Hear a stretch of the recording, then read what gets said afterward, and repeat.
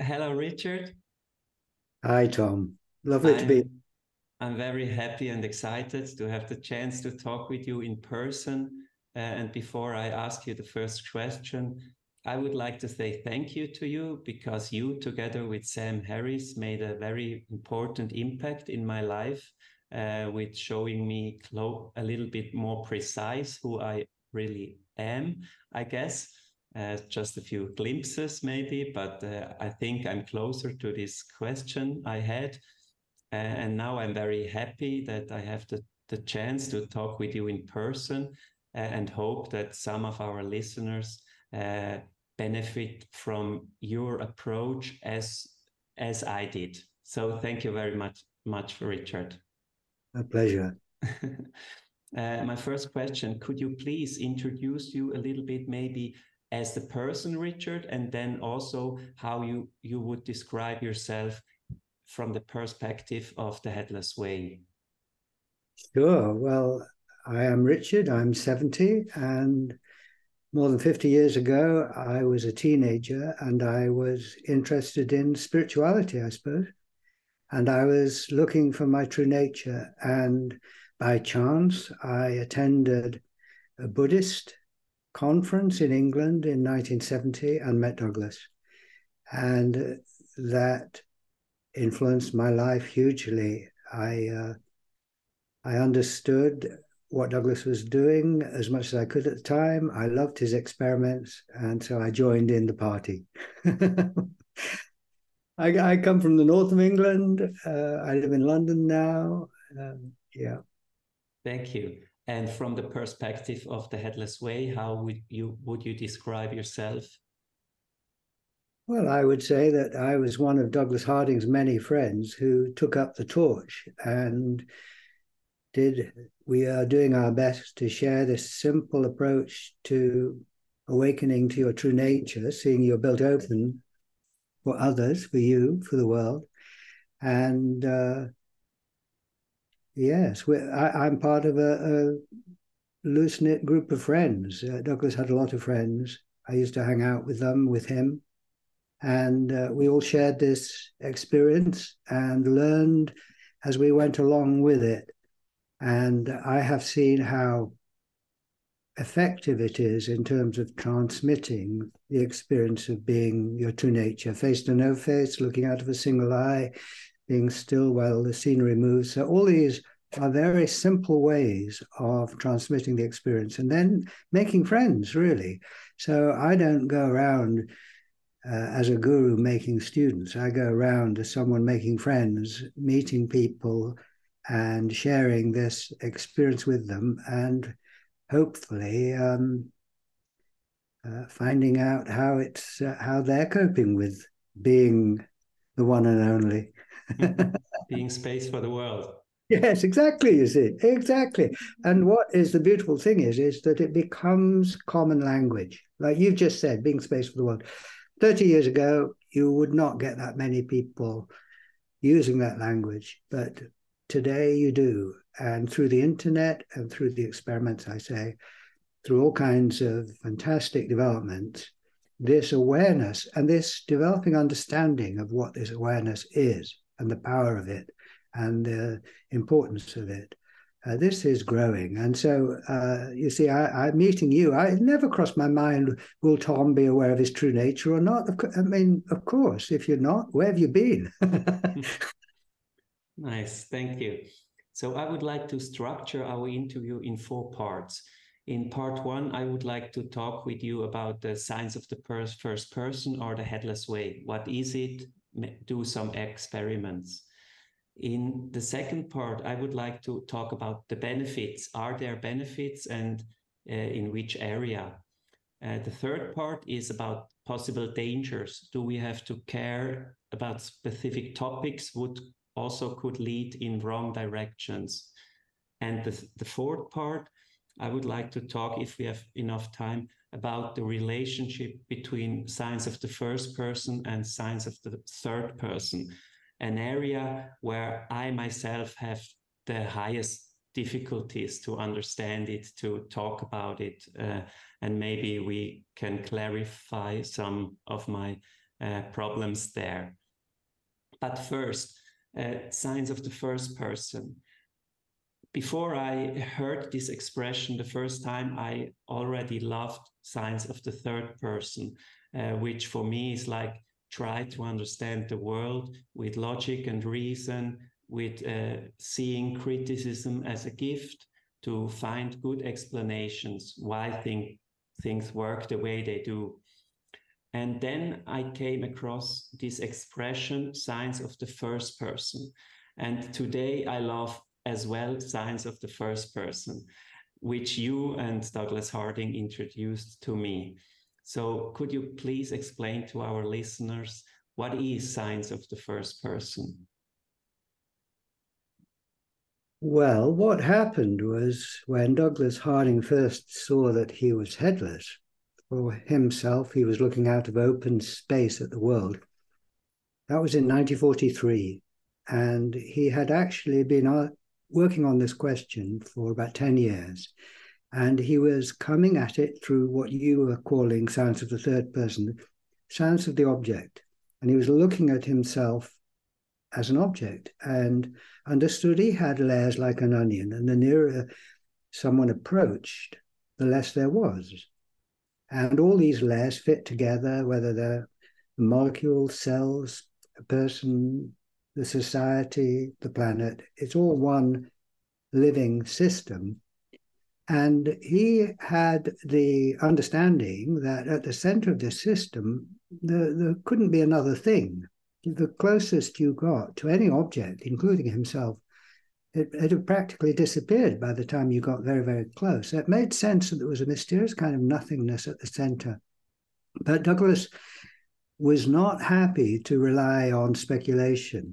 And so he didn't stop having worked that out. He carried on trying to find out if he could verify the nature of the center, which of course he understood made sense in terms of spiritual ideas about who you really are and the center of yourself. And what happened was at one moment he stopped thinking, stopped all that complicated thinking, which was very important for him to try and make sense of who he was in the world, like you were saying, according to the objective assessment of science. He stopped thinking, he just looked. I looked down at his body and he saw his arms and legs and torso, but no head. And instead of his head, his hands disappeared into this open space full of the world. Now that is the first person point of view, as opposed to what you would call the third person. Third person in grammar means he or she, I suppose, or they. First person means I. So this is now Douglas looking from the I, from the first person point of view, and seeing who he was, and he was not a thing. And that verified this speculation of what he was coming at himself from the outside. And then, of course, that was only the beginning of his research, because he spent another 10 years working very hard, working out how the third person and the first person fit together, you see. And they're really different views of the same thing, the view from the outside towards the center and the view from the inside out. And the first person, in a way, is the opposite of the third person. Now, we're all very used to seeing ourselves as other seers, with a head, what we look like in the mirror, and we operate from that point of view, which is absolutely vital. And we are not that aware of what we are from our own point of view, the first person point of view. And if we ever do notice that we can't see our own head, we dismiss it as irrelevant and childish and a bit mad, really. So we don't value it. Well, what Douglas Harding did was say, look, this view of you is as valid as the other person's view of you, and let's look at it. And of course, as soon as you start to explore it, first of all, you find, for example, from the outside, you're moving, from the inside, you're still, and everything else is moving. From the outside, you're separate from others, but from the inside, it's face to no face. See? So the experiments that Douglas then developed to communicate this experience of the first person, which is your true nature, which you can read about in Buddhism and Christianity, and they're all aiming at the same reality at our center, which is boundless and awake and incredibly creative and responsive, you see. And we're unaware of it, and so we don't draw on it as a resource in our lives. Well, what Douglas was saying, well, all right, get all that, but let's go at it with our modern spirit of observation and test it out and see whether this is true and in what sense it makes sense. And Douglas, in the late 60s and 70s, developed his experiments. He wrote a lot, but he then developed these experiments, face to no face, pointing, all of that, which then made it very easy to share this with people. And of course, then a bit later, the internet came along, which makes it even more easy to share, because this is not an obscure philosophy. This is, have a look now at the place you're looking out of. Do you see anything there? No. Aren't you instead space for the world, you see? So yeah, he made sense of it. If you're interested in that kind of thinking about it, I recommend Douglas Harding. He just did a huge amount of work, really good work. And you can go down a rabbit hole with all of that, but some of us like rabbit holes. Nice. Yeah, I can. This book is very good. It's The Headless Way. It's in German, this one. I can recommend it. And of course, also all the materials on your YouTube channel. And for me, your course on the Waking Up app made a huge difference. And I would recommend it to everybody. You can go to the app for free for I think a week or something, and your course there is just amazing. Like the structure you have, like all the experiments, very helpful and very clear. And for me, the Science of the First Person is like, it takes serious how it feels to be from my point of view, not from the outside, but it's like, Tom, trust how it feels from your perspective. And this is a very important perspective for me, and I hope also for others. Maybe we could do some experiments. Could you share maybe the pointing experiment and maybe the mirror experiment? Yeah, sure. Well, the pointing one, they're all basically aiming at the same point of view. But if anyone is at all aware of Tibetan Buddhism, in Dzogchen, they have pointing out experiments. Now, this is quite a small sect, but pointing out is just directing your attention. And the idea is to direct your attention outwards and then to turn it around and look at what you are from your own point of view. It's so simple. So the viewer can just point at the screen and you look down your finger. I'm pointing at Tom now. Now I see Tom's face there. So there you are. I don't need to ask anyone else. I just look for myself, what is there? See, and I'm pointing at anything in the room and I'll point at a thing. But when I point back at the place I'm looking out of, which the viewer can try, see, well, what do you see there? Well, you can't ask anyone else. You look for yourself. Well, I just see my finger. I don't see my head. Exactly. So in words, this is basically a non-verbal experience, but in words, I'd say my finger's pointing at no thing, space, awareness, see, not a thing here. And then I point out with the other hand to just indicate that this space that I am at center here isn't just empty, it's full. It's full. Years ago, I was contacted by a guy in Athens, George, his name is, still in touch with him and his wife. And he told me that, this is years ago, he was about 30, and he was a bit depressed. He spent 10 years trying to find his spiritual true nature and couldn't find it and was really frustrated. And he said to himself, I'm going to go on the internet and I'm just going to keep looking until I find it. And I'm not going to stop until I find it, which is rather a big risk. Anyway, fairly soon, he came across me doing the pointing experiment, would you believe? And all credit to him, he did it. He didn't just dismiss it as childish or watch me doing it and not doing it yourself, which is another way of avoiding it, viewer. He did it. And you know what he said? Well, he just burst out laughing. And he called his girlfriend, Evelina, over and said, you've got to try this. He said, you've got to try this. And she did it. And they told me they laughed for an hour and a half. Now, an hour and a half is a long time because it had been hidden in plain sight. You're looking out of your true nature, you see. So that is one. Another one is really practical, is to look at somebody in front of you, like me, and you see my face there. Well, at the same time, notice you don't see your face. See, my hands disappear into space here. So I say that I'm now face to no face with you, or I have your face instead of my own, or I'm trading faces with you, or I'm, like you said, space for you. This is a game changer. There's nothing in the way of the other person. It's just that alone. If you live from that, if you stay awake, because we drift off into thoughts all the time about what people think about us and who we are and all of that, which is a sort of outside view, isn't it? It's the third person view, as you were saying, which is important as what you see in the mirror. But what the Headless Way is saying is, what I'm saying is, just pause and wake up to what you are. And it's so different from what you were told.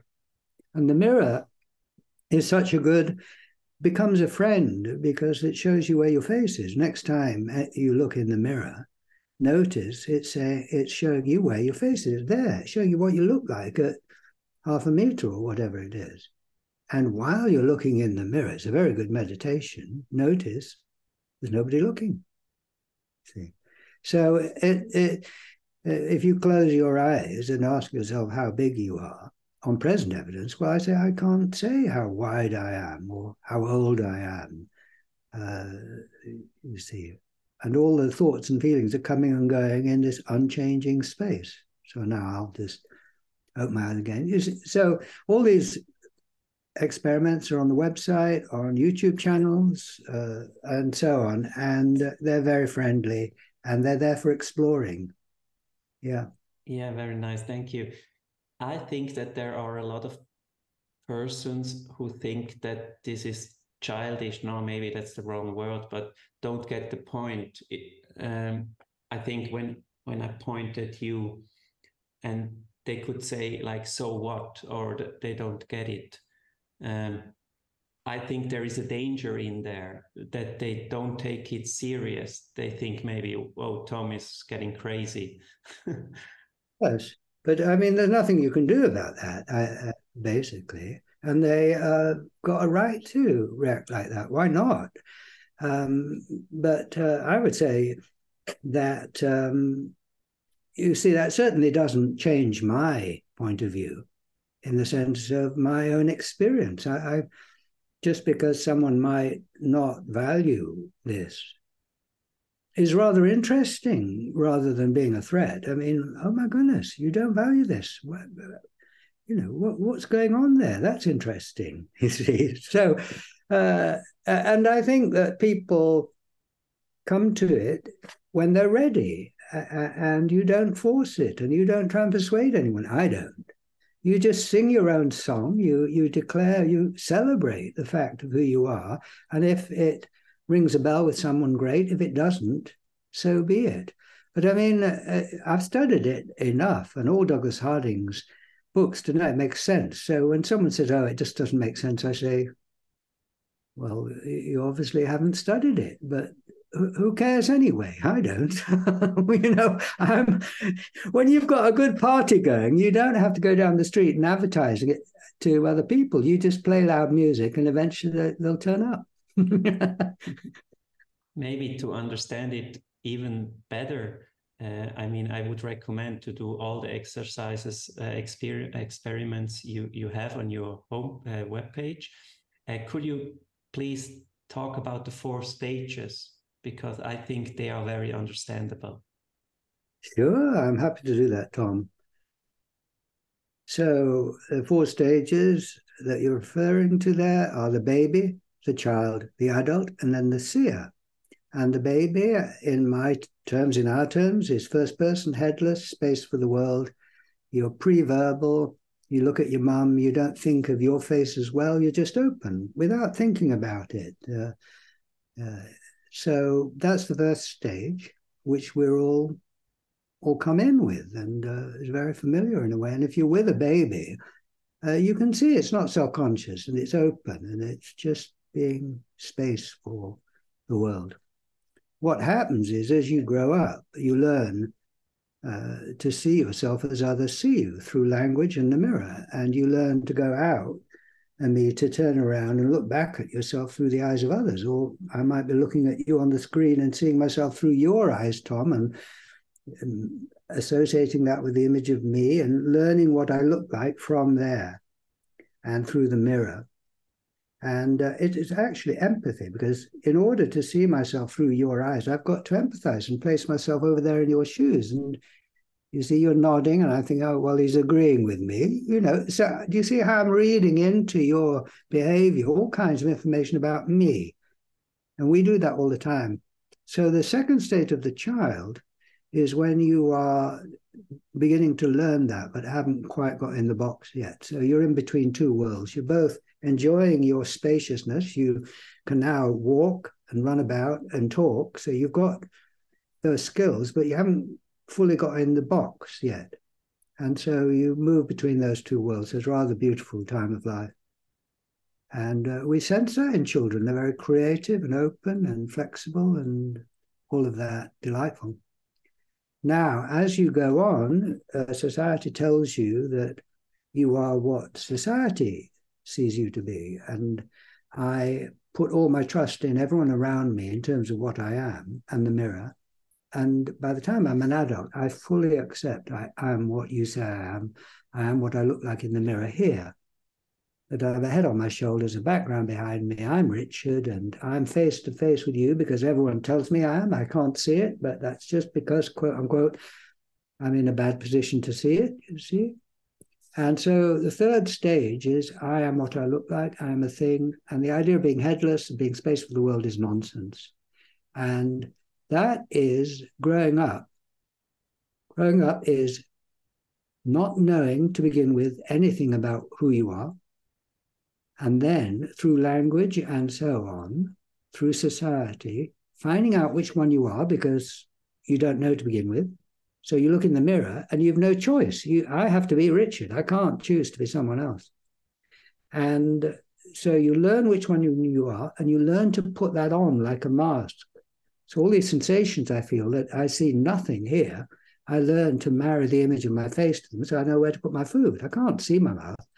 But now I associate the image with the image in the mirror, the sensation with the image in the mirror, you see. So all of that, lots of research being done on that. Is really interesting how you take on your identity like that and become it. And so you could say the third stage of the adult, you found out who you are, you've identified with that, and you are now living as if you're that. You take responsibility for what you say and do and think, you see. All of that. And then, well, that's it. You just make the best of the particular character that you've been handed, see. And then, of course, you die. But what I'm saying, and my friends are saying, is saying, well, actually, that isn't all that you are. That's the social view of you, very important for being in society.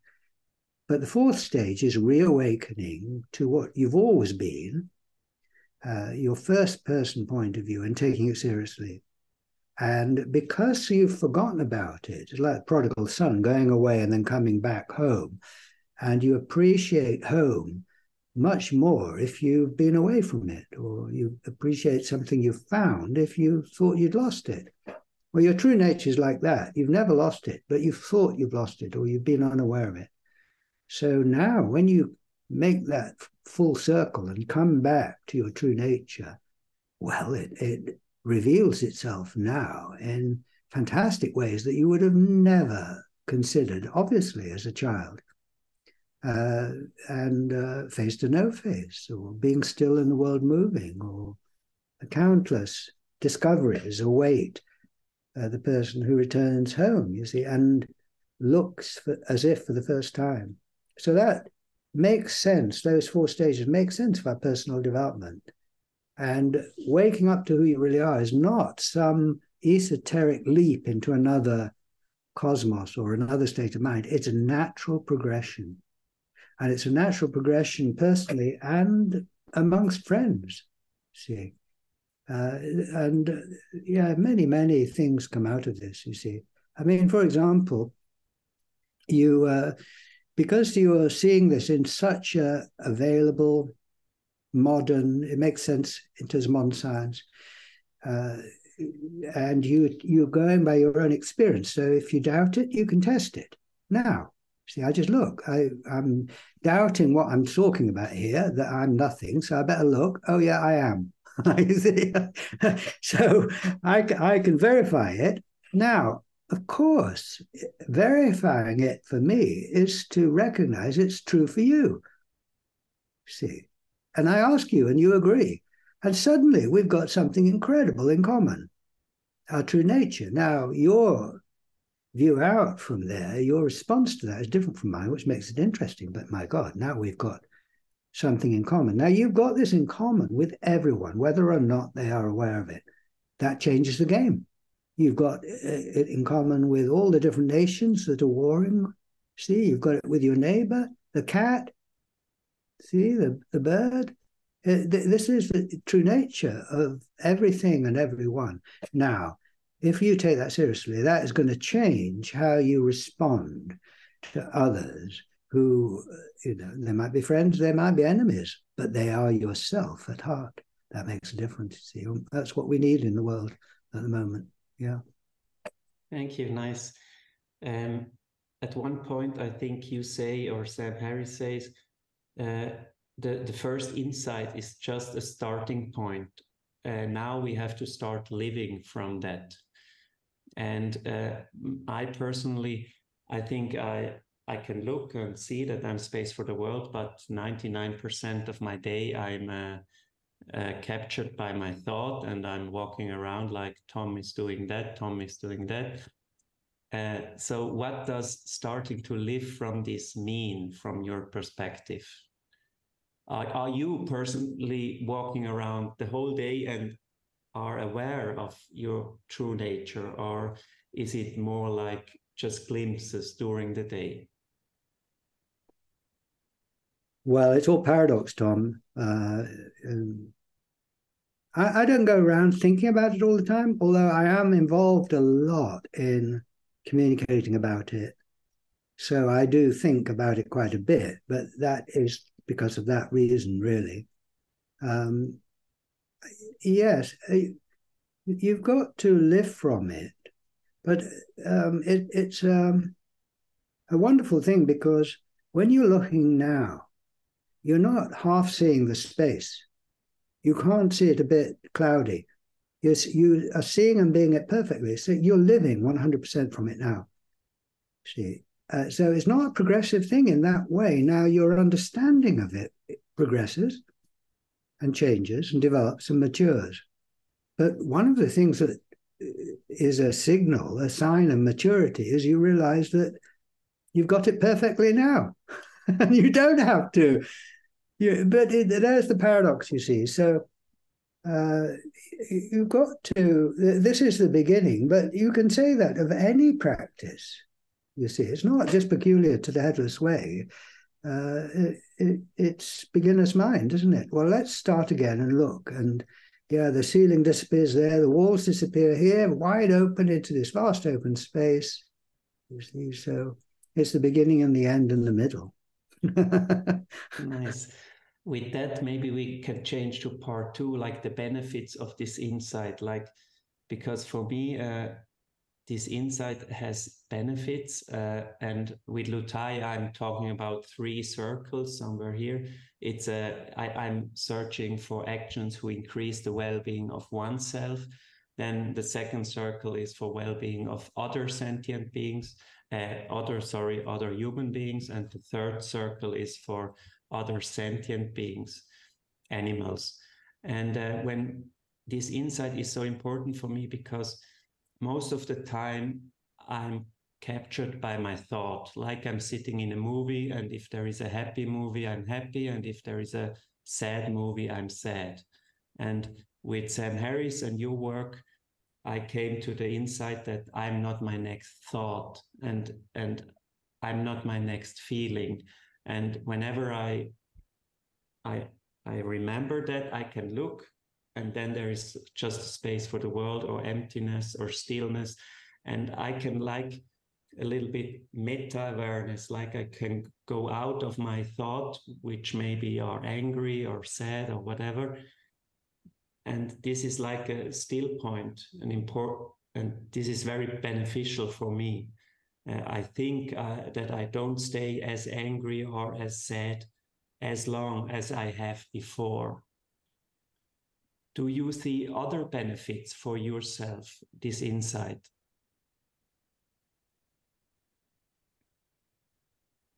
Well, I don't know where to begin. There are so many. That's the thing. And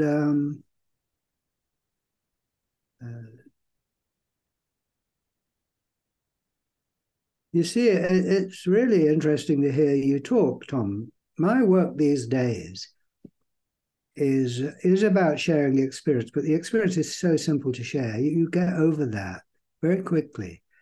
And I take the view that everyone can see it, you see, because you can't see your head. So the transmission of the experience, that's not a problem. Now, what I find interesting these days is accepting that. And whereas before I might talk to people as if they had not got it, now I talk as if you have, because you have. And this puts us on the same page. It puts us on the same side. You see, when you're talking about the stillness there, I'm right with you. Now, because it's a non-verbal experience, I don't have to use the same words as you. People get tied up in words because people don't use the same words. But once you've got the experience, which is non-verbal, you leap over that. You get straight over that. So it's as if you're sitting in the same place as the other person, but you are listening to them describe what it's like from there. I used to do a lot of telephone counseling. I was a therapist. And I used to be on the phone with people, therapy. And I didn't talk about headlessness because they hadn't come for that. But I was being my true nature, which is the one silence in which two voices happen, you see. Now, that is, first of all, just delightful, experiencing the other voice as your own, in you, if you like. But it also, it pulls down the barriers. I used to, the way I used to say it to people is, my job here is to walk alongside you. Well, that was a kind of headlessness thing, because if you're alongside someone, you're not confronting them, you're with them. You're coming from the same space, as it were, without saying it like that. And this brings forward a sense of trust and intimacy and closeness and friendliness. And you get that even though you're not talking about it, because you're being it. And the other person can feel it because it's just so familiar from early childhood, you see. We grow out of that, but we start there in that intimacy and all of that. So, you see, one of the benefits of this is a growing sense of friendliness with everyone and everything, that you're on the same side, that they are, however, different from you, so you're enjoying their differences. And you're not fighting a battle about who's got it right. You're on the same side. Now, that is a kind of image for more general direction one goes in. And I go around doing workshops. Well, I go around hanging out with people, sharing our joy at being the one. I'm not going there teaching people. I mean, I need to teach them, I suppose, how to do an experiment because they haven't done it before. But I mean, you get over that and you say, so now you told me, you see. So I think that's one of the things, this growing friendliness one feels and is reflected back to you. And love, even intimacy in that way. Yeah. So you described what I would say are the benefits on the second circle, like our coexistence with other people. And I feel it the same way as you just explained, like the boundaries between people in my around me or now with you. We are like in the same space. We are like, we are. There is no hard boundary. Before I got this insight, it's like Richard over there, I'm over here, and maybe I have to pretend or to protect myself. I don't know. Like there is a harder boundary between us. But with this insight, I think also empathy grows. I think we are getting closer to everyone in our surrounding. Yes, and your little diagram there of 3 circles, you see the place they meet is in the middle. And that's common to everyone. And this is the place where we meet, which is common to everyone. And the world at the moment, for thousands of years, I suppose, but anyway, today, it is unaware of this. And we are operating as if we are separate. And so then you get into feeling threatened very easily because for all kinds of obvious reasons, really. Now, not only does this not work, it's not the truth. If you actually look at someone and ask yourself, are we face to face and separate or face to no face? Well, you get the face to no face. I do. And I go around and everyone gets it. And it's a shock because we've just been walking around in a dream thinking we are just what we look like. Now, I think I continue to walk around thinking about Richard, but now I'm also, like you, aware that it's going on within one space. And, in a bit like I'm with you and have a sense of you and Richard, but yet there's only one. When I'm with Richard, I have a sense of, Richard, but there's only one. So, yeah, it changes everything. And of course, with the third circle, the animals, which we need to take care of for obvious reasons in the planet. Well, you see, I think that the Atlas Way is one of these things that come along at the right time to shake us out of our dream and our delusion, which is sending us, over the brink. I mean, we can see that. We need to obviously do what we can at the level of firefighting, but we need also to do something really radical. Well, I mean, what can that be? People are scratching their heads. Well, here it is, you see.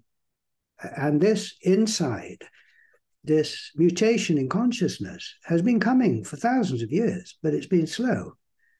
But every time it's popped up in the great teachers, you can see how powerful it is. And they're respected and revered because not only is it powerful, but it's true. People have a sense this is true. It's saying something very important and good and real and powerful, you see.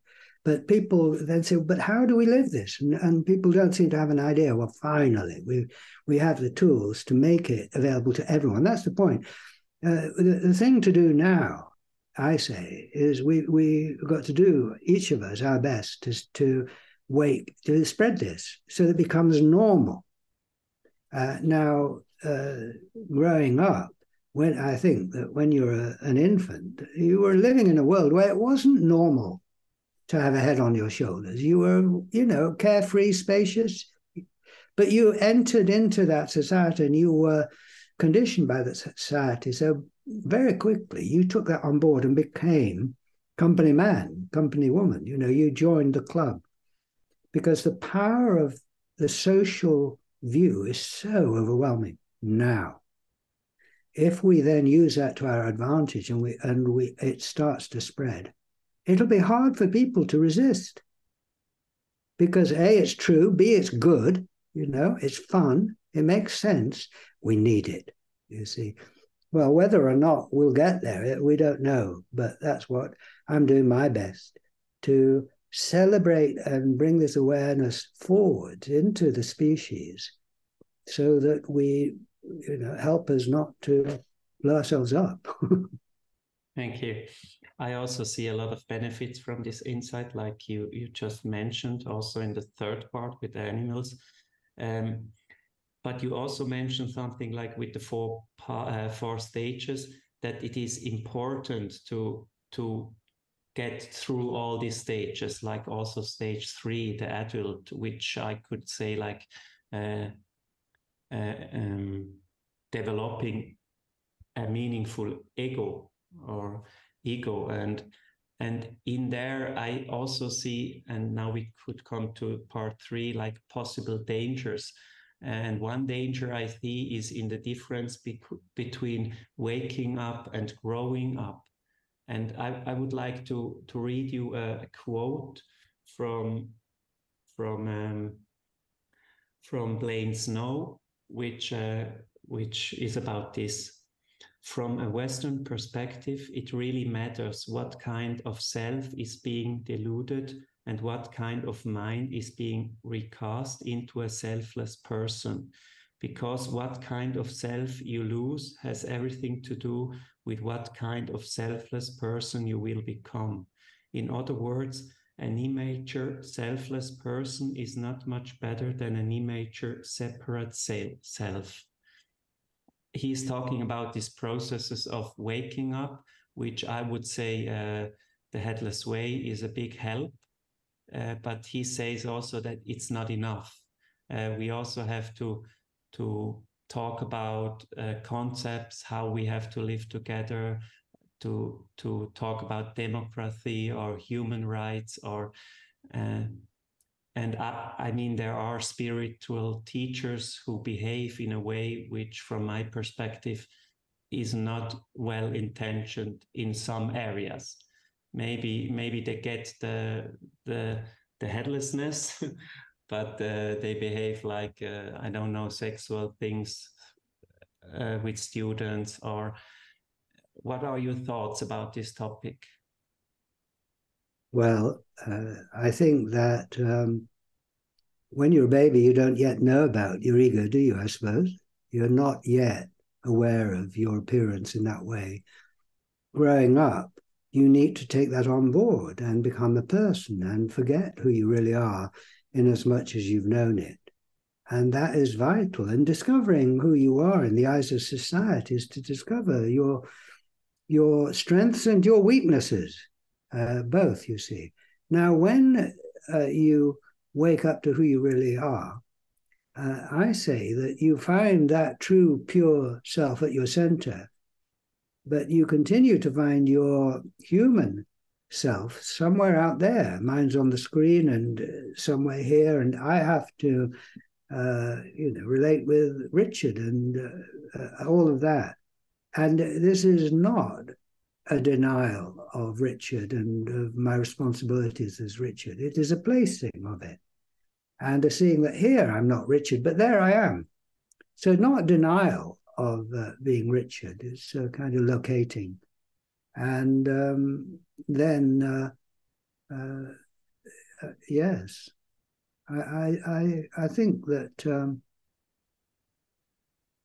well, yes, I think that's basically my... Because my impression is sometimes that people who are on this journey to discover, to transcend their ego, they think like, I just have to get rid of my ego and then I'm something like a saint or something, and all my actions will be good. And I think that this is a misunderstanding. Yes, I agree with you. And you see, when you see who you are, it's not Richard seeing who I am. It's the one seeing who it is. So I'm not claiming anything for Richard. I'm saying that Richard remains as he is, and in that region, we need to talk about the bills, and we need to talk about democracy, and we need to be careful with how we relate to each other and talk about it. All that goes on, you see. And I'm not claiming here that somehow I have ascended above it and become spiritual. I'm saying that there's absolutely nothing here, and it's not Richard being aware of my true nature. It's the one, and it's the one in you that's being aware of it. And that sorts it out. And that means that you don't go down that rabbit hole of trying to sort yourself out and purify yourself and all of that, because you'll never do it. You locate it. And I think there's a certain humility in that. You're not claiming anything. You're not claiming anything that isn't true. Yeah. Thank you. A second danger that I see is like with the term spiritual materialism. Maybe you have heard about that. Like Alan Watts says at one point, the biggest ego trip going is going rid of your ego. That could be thinking of this part, or Sam Harris says somewhere, adopting a new spiritual identity is a trap and is some ways it's a less honest. It's one thing to be egocentric, to want money for fame or beauty, to be proud or worldly accomplishment, social status. There is a basic honesty to be an egomaniac. It is another thing to be pretending to be above such mundane pursuits, and all the while your ego is finding a new way. It's possible to take pride in one's humility. The ego is very clever. It will use anything you give it. The sense of becoming someone in this domain is a total bullshit. That's Sam Harris. And well, I think that's some kind of danger. What do you think about that? Well, I remember Douglas Harding giving a talk in Melbourne, Australia in 1991. So he was, I don't know, he was getting on, is it 80 something? And it was what he was thinking about at the time. And he said, the face in the mirror, your ego, whatever, there it is in the mirror. Now keep it there. Because if you let it creep up your arm, if you let it out of that little glass cage there and creep up your arm, it'll come and kill you. It'll try and sit on your shoulders and overtake and become. And what do you do with that spiritual ego who wants to sit on the throne and be all spiritual? Well, I mean, as soon as you start to talk with it, you've lost, haven't you? Because it's going to fool you. There's no way around it. What you do is exercise your true power, which is to return it to base, return it to the mirror, return it to the screen, see where it is, and keep it there if you like, and see it's not here. You see, there's nothing here. There's not even an ego here, but there is one there. And what it's trying to do all the time is creep up your arm. Well, you've got to keep looking. You've got to stay awake. See, it's attention. It's not manipulation of to somehow make sure the ego isn't being spiritual or what. You'll never sort that out. But see where the ego is. See where your appearance is. It's there and not here, and that's the freedom. See. And then you have to say, well, Richard is as corrupt as they all are. I mean, you're not. I'm not. I wouldn't ever make any claims in that realm at all for Richard. But I make claims for this one. So this one is pure, open, clear. People say, "Oh, that's your ego." I said, "Well, it might look like they're from there, but it's not from here. And I'm going to be true to my own point of view, and that's the first person, because you can't prove it and you can't show it."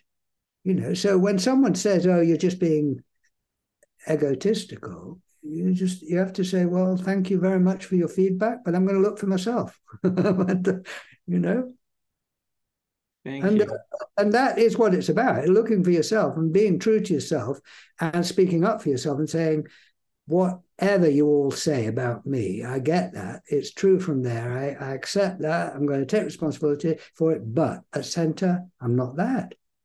I am this vast openness full of everything, and I'm going to live from this and not from what you tell me I am, primarily. Yeah. Nice. So I would come to part 4, the last part, which is the relationship between the signs of the first person and the signs of the third person. And in this area, sometimes I hear you say things where I have problems to follow you. And I would like to read one part and ask you something about it. So you say in the epilogue that you are not in time. Time is in you. Each day comes and goes, but you do not come and go. You look into time from the timeless. Whatever situation you are in there in the world, it is temporarily. But the place you're looking out of is always here. This is your eternal home. As this space that you were never born. Things are born in you. You are not born of anything. As this space, you will never die.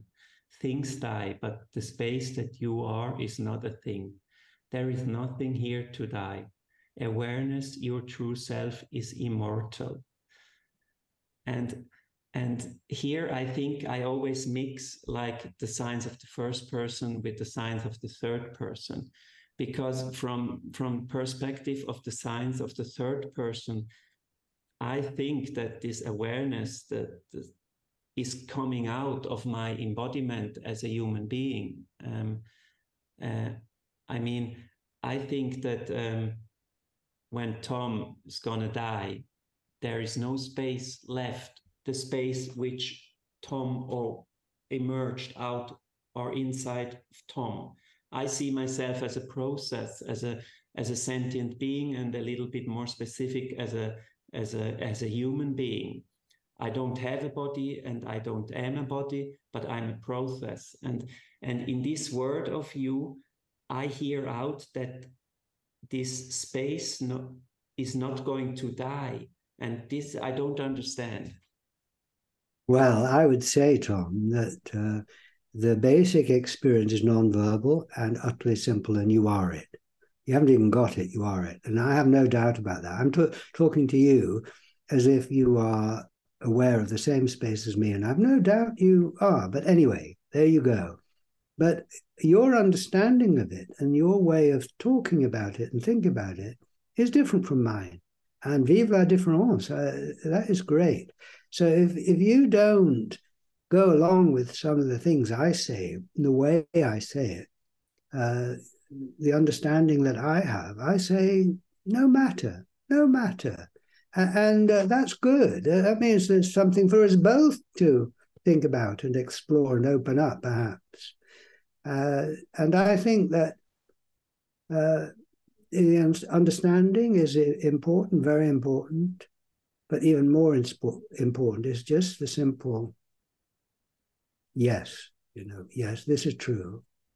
And then all these differences will resolve themselves or not in time. So no matter, I say. But so I understand you right, that you believe that when you are going to die as Richard, this awareness or this space for the world is still around. Do I get it right? Yes, because it's not in time. That's what I would say. Yes. Yes. There'll always be something in it. Its nature is it's always full of something, always creating something. And it's so utterly different from anything within it. Anything within it is limited and is in time.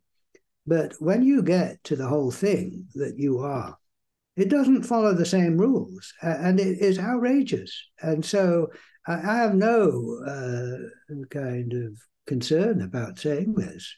And I think I've grown into it. And I think to begin with, I was more like you in that way of thinking about it, because I was so deeply conditioned into that way of thinking about myself. But as I've gone on and as I've read more of Douglas Harding and understood it more and just lived with it more, and at ever deeper levels said yes to it, I think the process of living with it, the process of maturing in it, is essentially ever deeper yes to it. And you can't go all the way down to yes 100% in a way. It gradually you drop down another level into it, then you sort of integrate that, and you think you're there, and then you drop down into yet a deeper level. And I think it will always be like that. And so the wonderful discovery, as I would say, that you were never born and you'll never die, and you can't. I mean, Richard will die. You know, don't come and hit me on the head and say, "Look, there you are, you're dead." Because I mean, I get that, you know. But I'm talking about our true nature. Now, this is the great good news. Any other good news comes and goes, but this good news about you doesn't come and go. It's just outrageous, absolutely outrageous. And you know, the longer I live, the more mad and wonderful and crazy, just wonderful it is. Yeah. So, well, I mean, but as I say, I welcome all, you know, your view there. And I don't say it's wrong. I say we're different and we're, you know, vive la différence. Yeah. Thank you. That was helpful for me. Thank you. My three last questions. First, if you could choose what our listeners should take out of this conversation, or more it was an interview, what would you say? What is your main message? I hope to meet you, and I hope to celebrate with you our true nature in one way or another. That would be lovely. I suppose it's our birthright. It's nothing esoteric. It's given, and we just got to sort of gradually get used to this new way of being in the world. And my role here is just to say, you got it, you are it. That's what I think, yeah. Thank you. So with Lutai, I'm on the search for ideas or actions who try to increase the well-being on our planet, on our Earth. And I think that the Headless Way is a very nice part on that journey, is very helpful. And I thank you very much for your work, which you and your dedication, which you put in this work. I think it's very useful, very helpful on a lot of levels. Beside the Headless Way, I would like to ask my guests always if they have another idea or action about which they know and which they think that this idea would increase the well-being on our Earth, and maybe an idea which is not yet so far spread. Well, first of all, I want to thank you, Tom. I've not met you before, and a pleasure to meet you. And thank you for taking this step of talking to me and then making this available as a video. So every little bit counts, you see, and helps get the good news out.